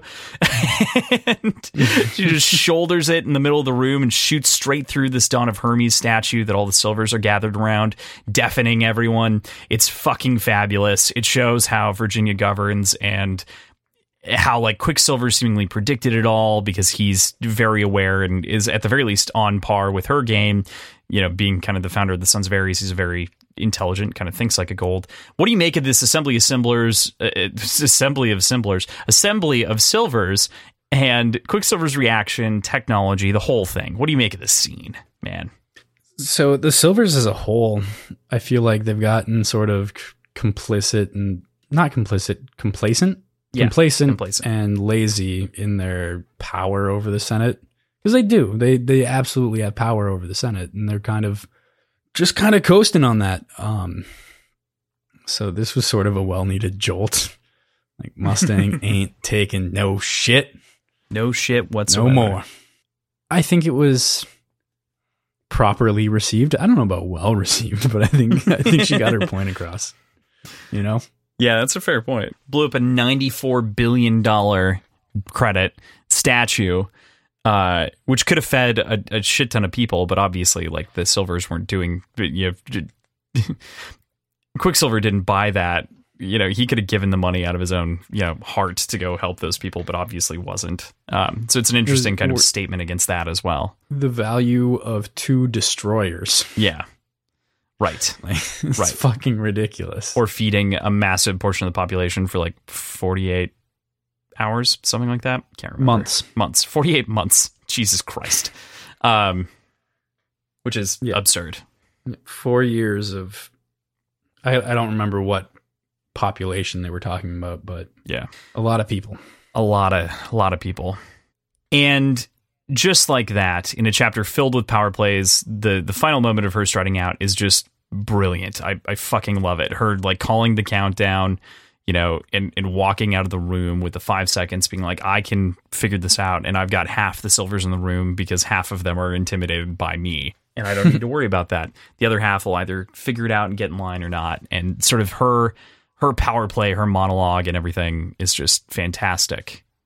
Love it. Yeah, dude, this book is so fucking good. Like, I just have to gush about it more. I really do. Like, I have mentioned it a couple of times in the last couple of hours. God, I love it. I love this book. I'm so excited about this. So thank you for dragging me into this. But it only took a year. Specifically, me getting to this point and bringing me to this book. Like, I really, really appreciate you for it. Yeah. So. Yeah, man, I always had a dream of getting to this point. So, this is a good moment in every way. Couldn't agree more. So it's wonderful. With that, we're done for the week. I guess we're going to talk about something that's in the chapter instead of your predictions, because you wanted to bring it up. But it's time for your predictions. So we'll start off with the first one. Next week, we will begin to start to feed in some of the listener predictions, questions that you guys have asked. I've been keeping them and collecting them. If you have more, please email them to me at wordsandwhiskeyshow@gmail.com. Send them to me on Instagram. Send them to me on Twitter. If you're in our Discord, either message me directly or put them in the no PJ zone. And I will figure out mostly where they belong. If you have page numbers, shit like that, that's helpful. Let us know. Let us know. We got some on Reddit, too, randomly. Oh, nice. Yeah. Feel free to message me there as well. MSI_Dandelo. I should really get a different tag, but... Yeah, you should probably get one for our show. Probably for the show. Yeah, probably. It's probably a good idea. So, with that, what mess has the goblin created? So this is coming from the last line of this chapter. It says, to Sunhall. Looks like the goblin has made a new mess. And I think that mess is... I think he's launched a small war vessel with some of his loyal howlers to collect the children himself without the help or aid of the Republic. Oh, wow. Like, I think he's taking shit into his own hands, and he's just going to go. Okay. So. Okay. They're gonna have to try to stop him. I like that. So next prediction: do Pax and Elektra help Ephraim train the Squigglies? In your own words. No, what a stupid question. Like, why would you ask that? They're the most important children in the galaxy, and if they die or get hurt, Ephraim is fucked. So no way they help. No. Okay. Cool. They might help. I don't think Ephraim will ask them to help. Okay. They might jump in on their own, but I don't think Ephraim will ask them to help. Okay. All right. I dig that. So, again, in your own words, does Miss Horsey Lady receive any backlash from shooting an aircraft gun through a multi-billion credit art piece? I think they'll just kind of let it go. Quicksilver will probably make like a snide joke about it at some point, but no, I don't think she'll get any backlash other than that. All right. Miss Horsey Lady will walk or clomp. Miss Horsey Lady's going to walk. She'll trot. Fuck. All right. Sweet. Well, that is all of the predictions for this week going into next week. Next week, we are going to be covering chapters 26 through 31. 26 through 31. So it's through page 267. Very, very excited for next week. 267 in the hardcover specifically. Hardcovers, yes. Yeah. So solid little read. 62 pages. Should be great.